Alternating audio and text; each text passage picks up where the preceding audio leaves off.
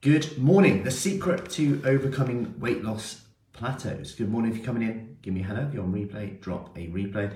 About to leave to head to a conference, nutrition conference in London with the Fruit Fit team, which is going to be an awesome day ahead.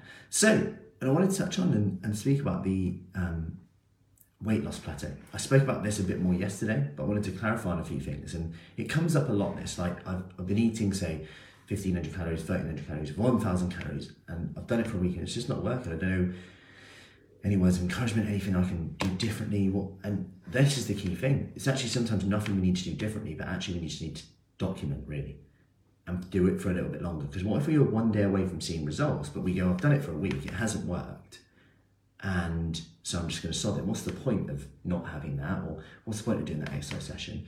It's not working anyway. But what if we were one day away from it actually seeing results, 1 week away from seeing results? And this is going to sound a bit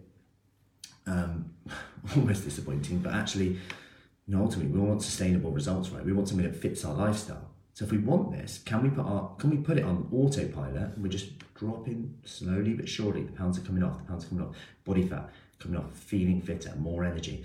And to do this, sometimes you've got to give it almost immense time, and consistency to really judge whether what we're doing is working or not. Then we can make decisions. Because if we chop and change too much, we always haven't given the body enough time to adapt to it.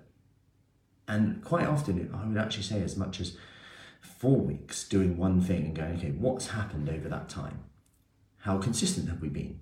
Then we can look at, okay, maybe we need to tweak this. Because quite often what puts people off even starting in the first place is going, it's just going to be too hard, we have to cut this, cut that. What about if we just need to be consistent, but what we can actually manage right now? That would be my one tip for you today. Have an awesome day and a great weekend.